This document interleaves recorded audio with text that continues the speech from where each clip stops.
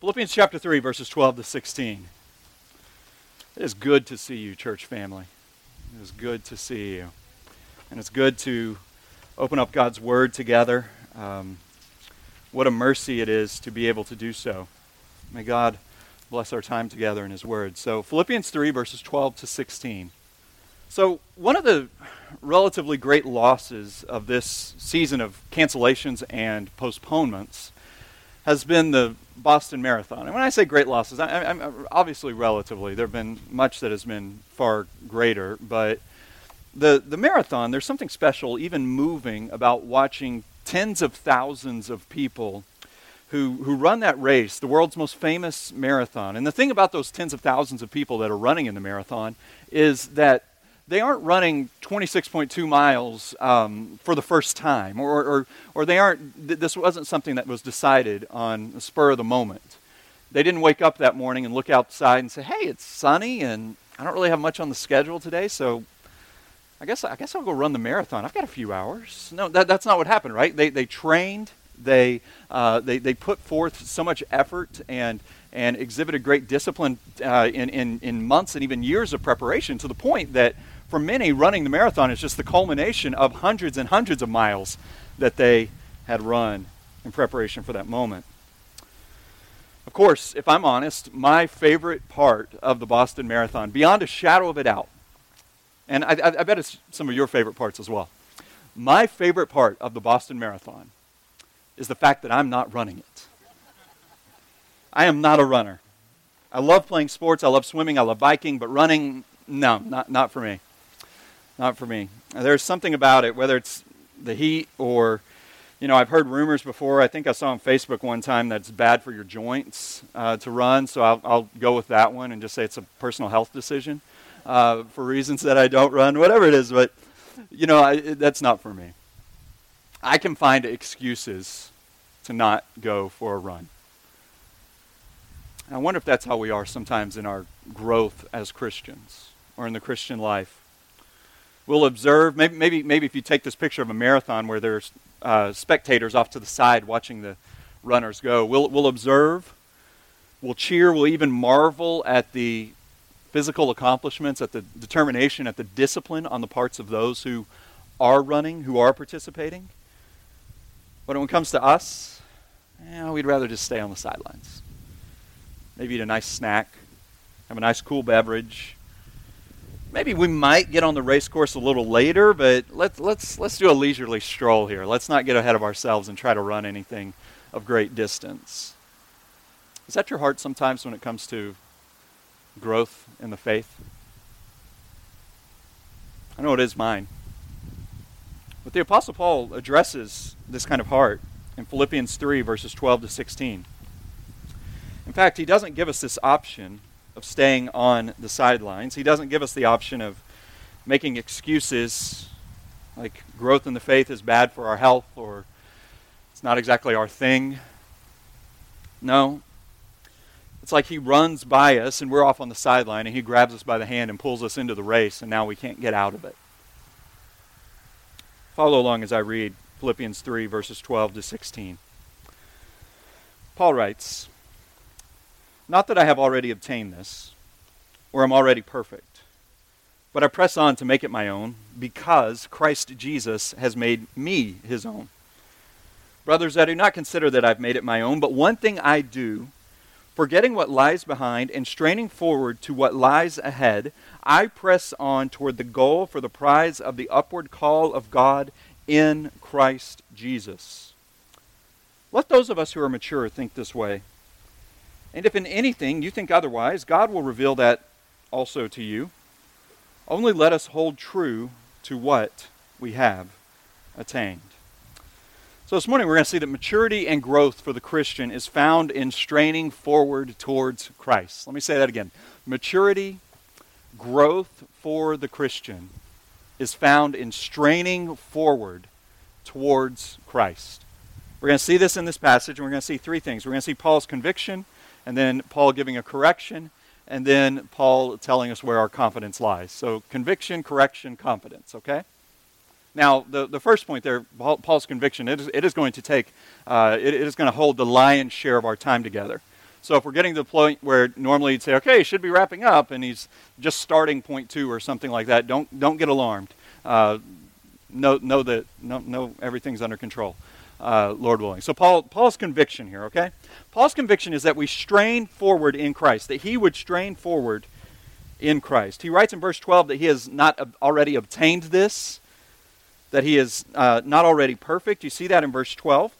And so the question we have to ask is, okay, so what is the this? Let's remember back to verse 11 that we saw last week in our time in God's Word, where he said that by any means possible I may attain the resurrection from the dead. So Paul's talking about his development as a Christian, as a follower of Christ, is one in which he's continually progressing, continually growing, and it's something that he strives towards to reach that moment, to reach that completion, but it's not something he has reached. And we as Christians believe that God's Word teaches us that we never reach it in this life. We only reach it whenever we are in the presence of Christ for eternity. However, this doesn't mean that we don't chase after it. The straining towards godliness, the straining towards Christ-likeness that Paul lays before us is the means by which God grows us as Christians.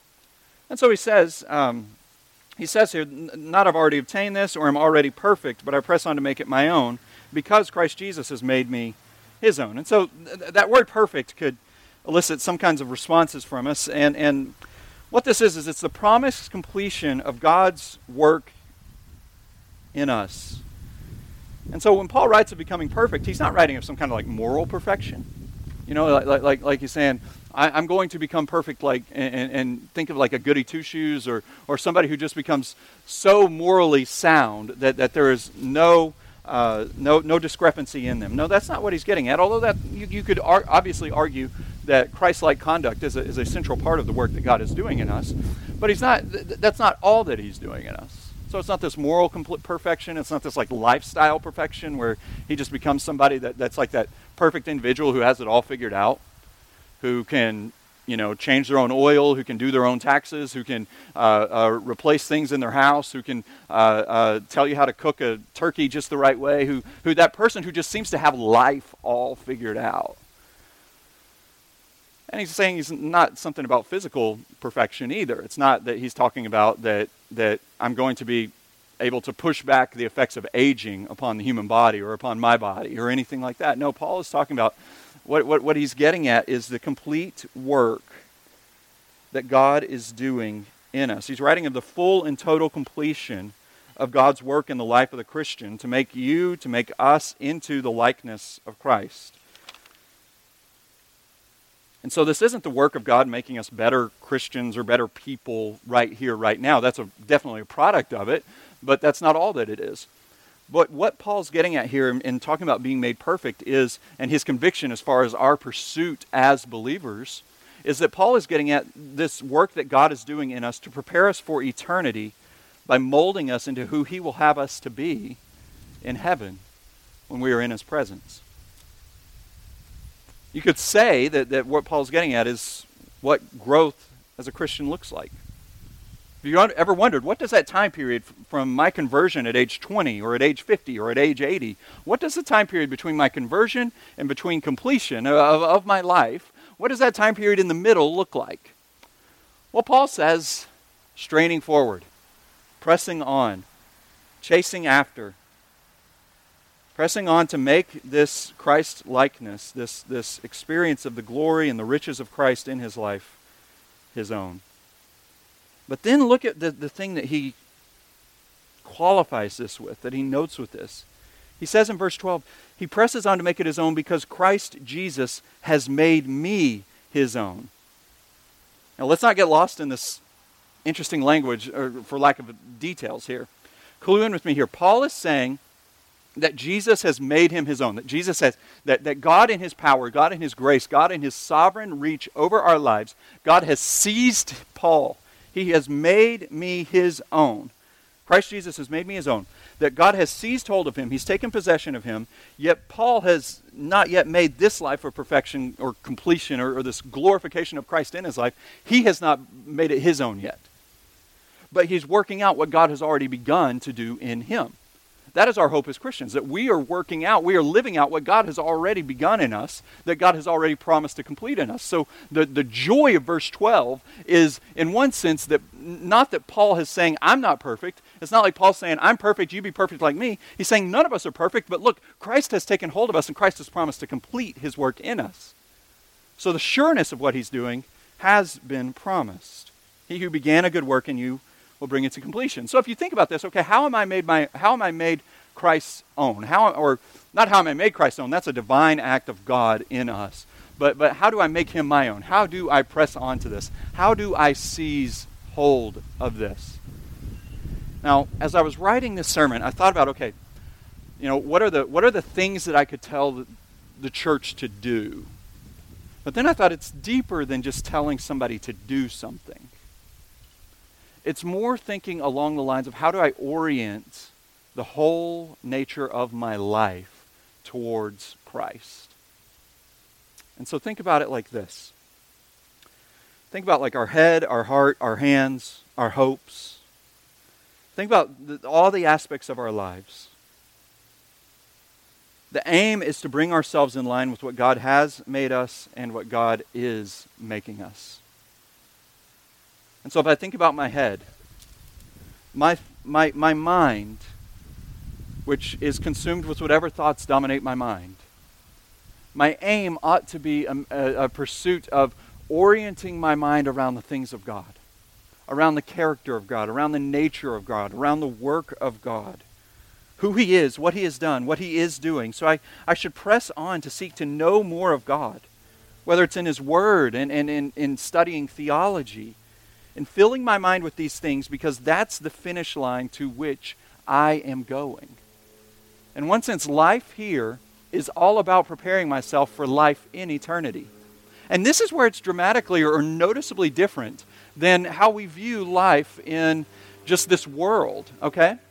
So much that we experience in this world is a means by which to try to make the present, to try to make it eternal, to make it have the utmost significance, the utmost importance, the eternal power, to try to stretch what I experience now, what I give my life to now, to have this supernatural power or experience to it.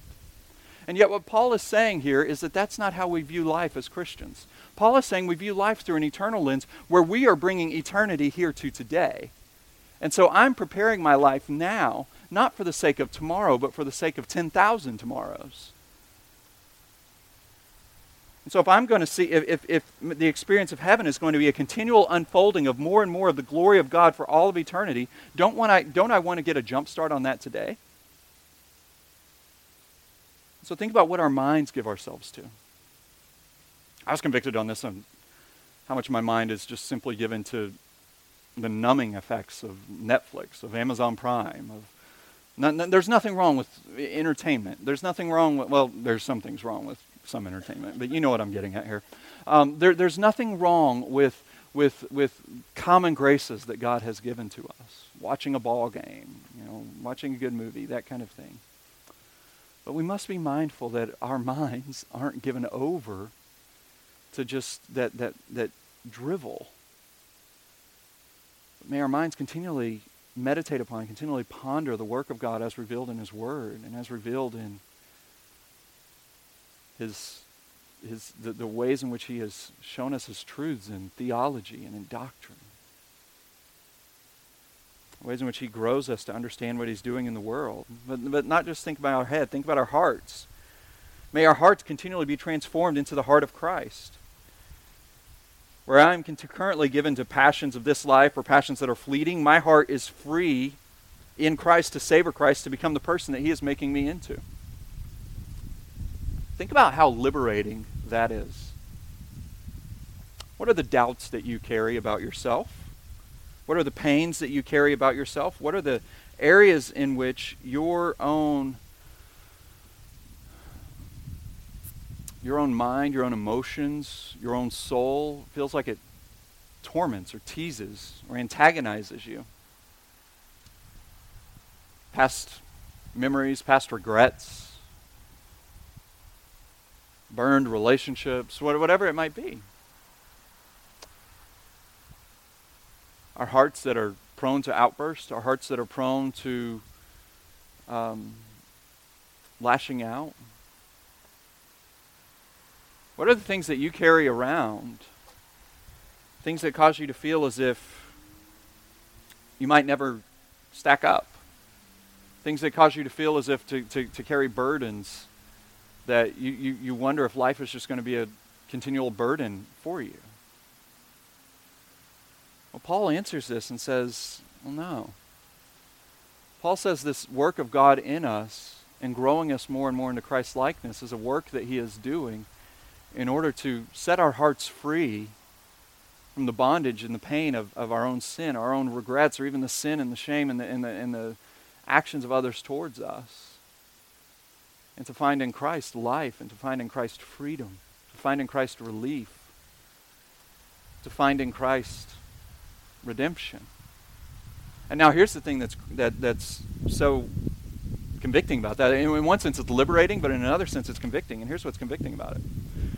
Whenever we see that Christ has claimed, that Christ grabs hold of our hearts, and that Christ is in this work of changing our hearts by his word and by his work in us, then that requires us to lay everything on the table. You can no longer say, well, I'm just a passionate person. Or, you can't have other ones explain for you, well, he's just that way. Well, the nature of Christianity is that you and I, he and she, they all were once that way. But in the grace of God, by the power of God, not making you turn over a new leaf, but giving you a new life, he is now making you into a new person. That's all that we saw back in verses 1 through 11 of Philippians chapter 2, or chapter 3, excuse me. God is making us into new people. He's preparing us to be eternal beings. And so that's the dichotomy, or the paradox of the Christian life, right? Where our bodies are wasting away, our souls are growing more and more beautiful in the glory of Christ Jesus, whom we treasure. And so our head, our heart. Now think about our physical nature. Do we give more attention to our souls? Do we give more attention to the inward person or to the outward person that we see in the mirror? May we be free from the bondage of feeling as if we have to look a certain way, feeling as if we have to dress a certain way, feeling as if we have to act a certain way, feeling as if we have to come across a certain way, feeling as if we have to keep appearances up for the sake of others. But may we be free to acknowledge and even to rejoice in our weakness made known, our weakness laid before us, even in difficulty, knowing that God is bringing that new person out, that God is growing that new person in his grace and in his power. And so if you are learning more and more about Christianity, one thing I want to share with you that we see here is that God does not promise to give you a better life today, but God invites you into an understanding of life in which he has designed it and he has created it. And so life does not get any easier when you become a Christian, but perhaps life starts to make sense in ways that you did not know previously. Because as you yield your life to Christ, as you repent of your sin, and as you believe on Christ for salvation, you find in him the purposes for which your Creator has designed you.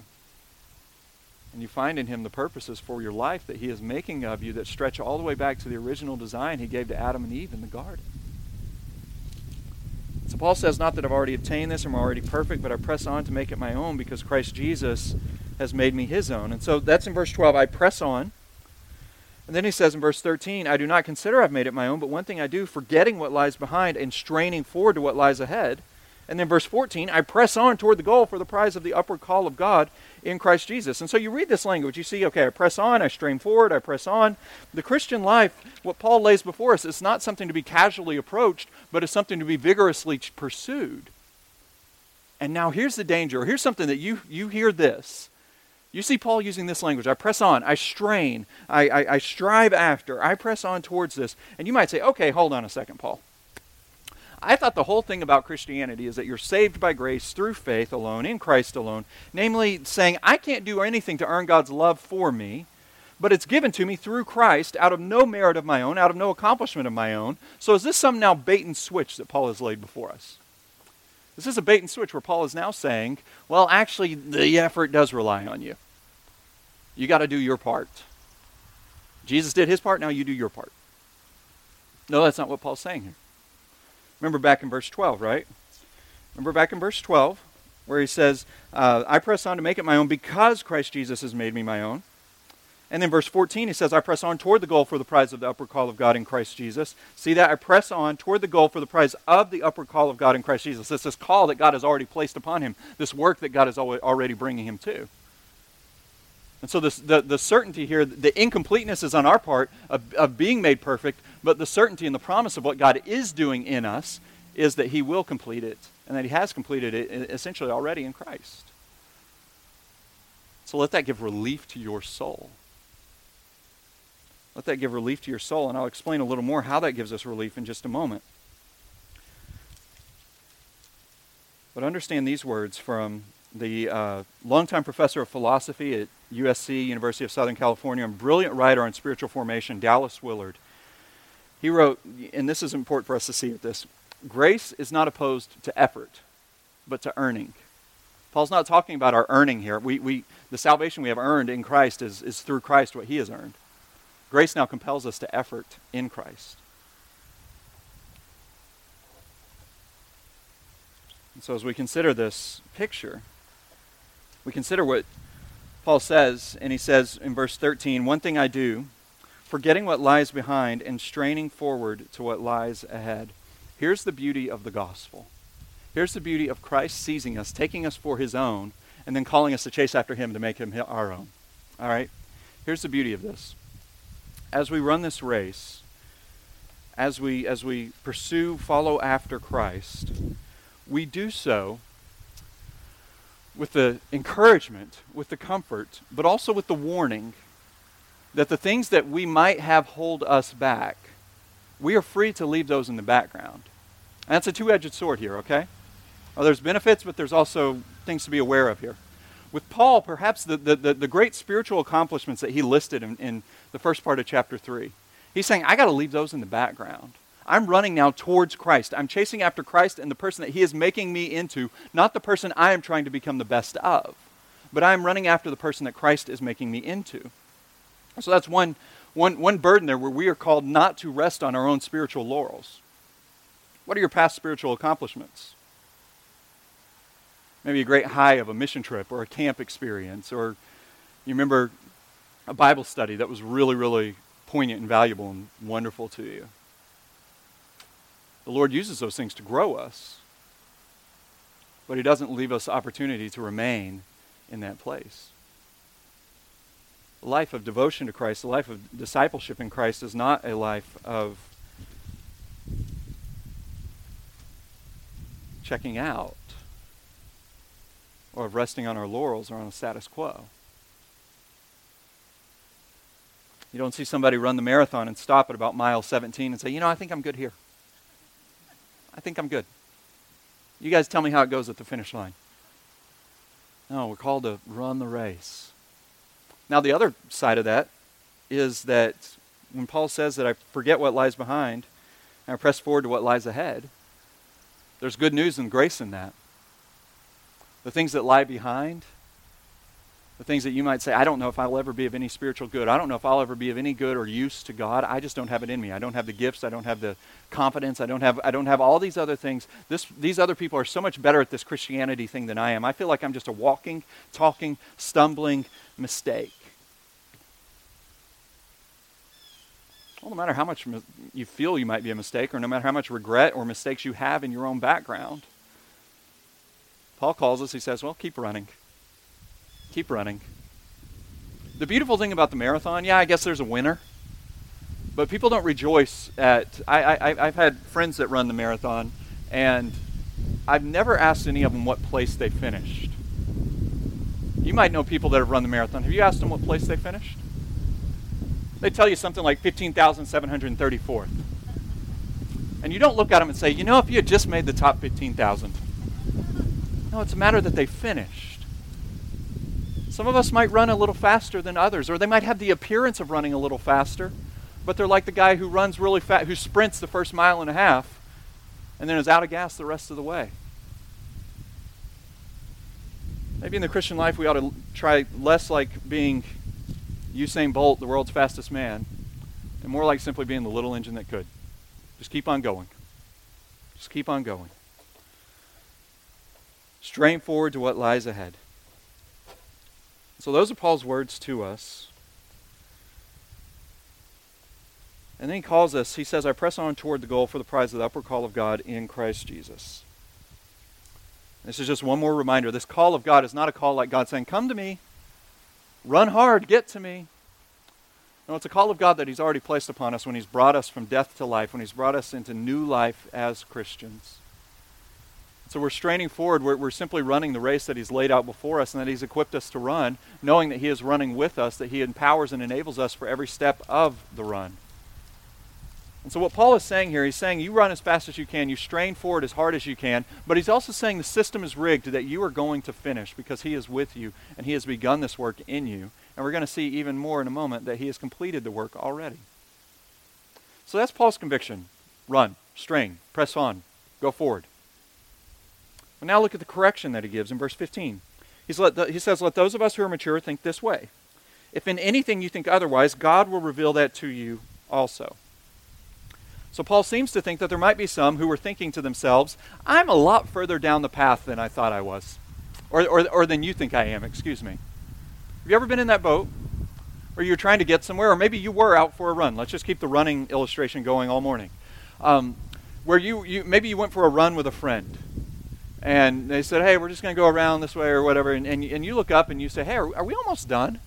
They say, oh no, we're not even halfway done yet. And you're exhausted. You're dead tired.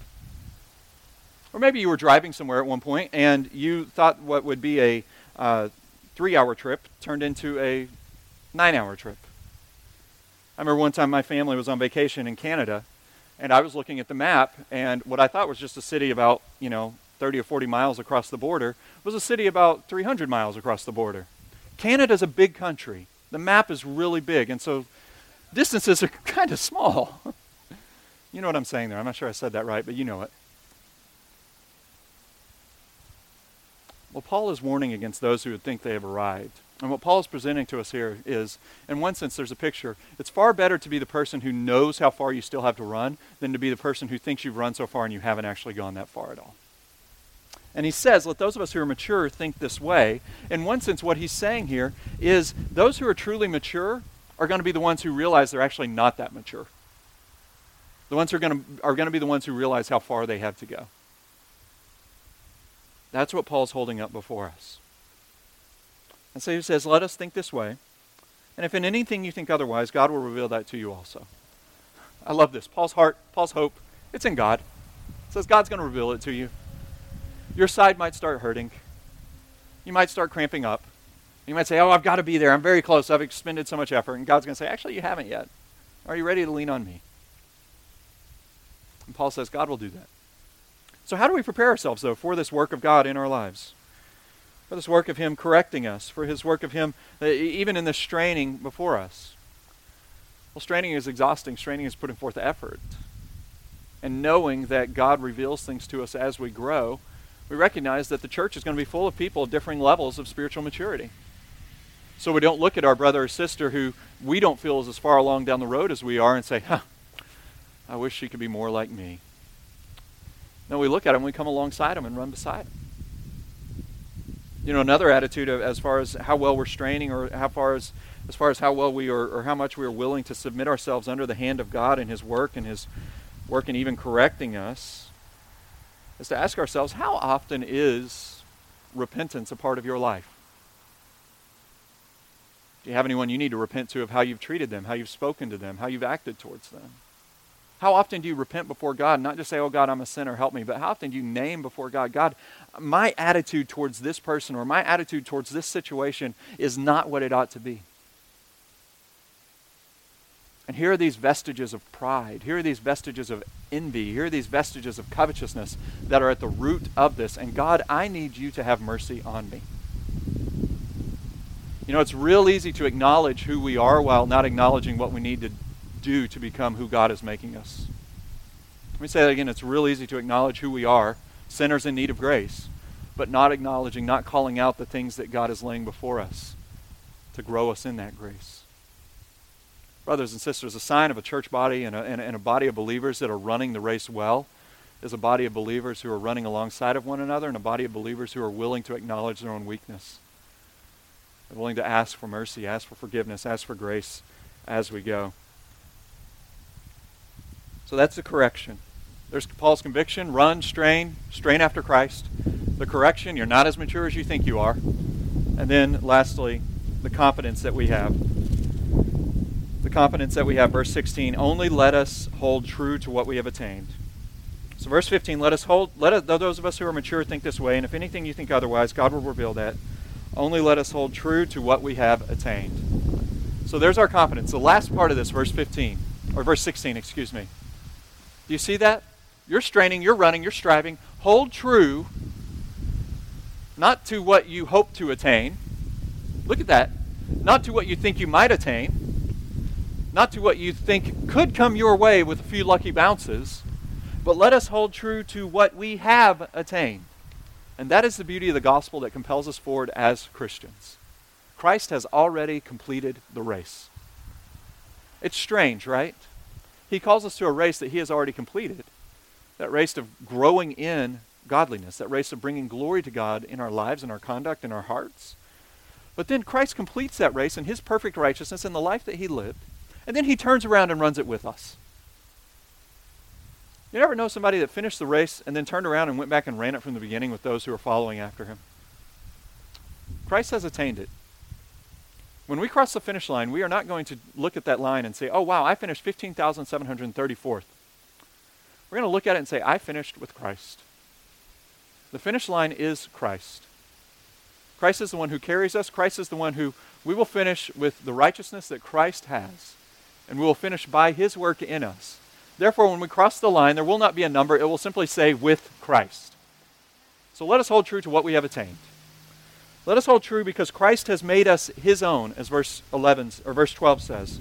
And let us press on toward the goal for the prize of the upward call of God in Christ Jesus. So the call here for us is to run, to strain forward, to pursue Christ. And yet the call is to run, to strain forward, to pursue Christ, knowing that he has first pursued us. And knowing that he is our strength for running this race. Knowing that he is our confidence. Knowing that he is the one who is with us. Knowing that he is the one that is the means by which we will finish. And so maybe you are tired. Maybe you have been running and you're tired of running. Maybe you're a person who think about how this corrects our lives, how this adjusts our lives. For the older saint in this congregation, retirement is not a time to step away from the faith, to coast. Retirement is a time to press on, to run forward, to pursue, to strain after Christ.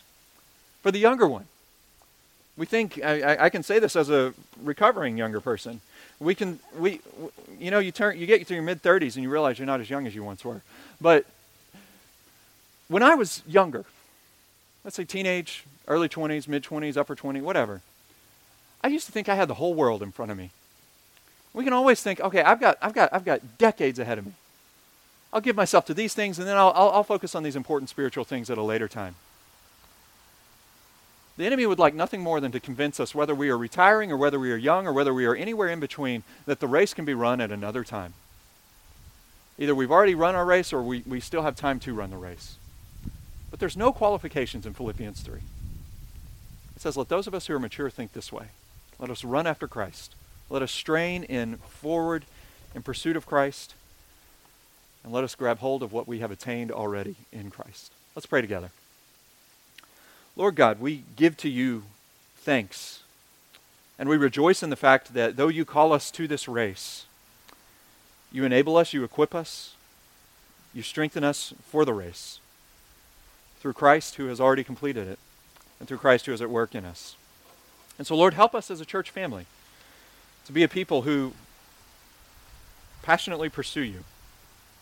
Passionately pursue you in our thoughts, passionately pursue you in our hearts, passionately pursue you in our motivations and our desires. And we passionately pursue you not because we're trying to do anything but live in light of the call that you have placed upon us as you are bringing us to glory. For Lord, we are not running up a hill that is like a rock slide coming down, but we are running along a moving walkway that is going in the direction in which you are taking us. And so, Lord, give us the grace to run well with eyes set on Christ and hearts confident in what he is doing in us. And we pray this all in his name. Amen.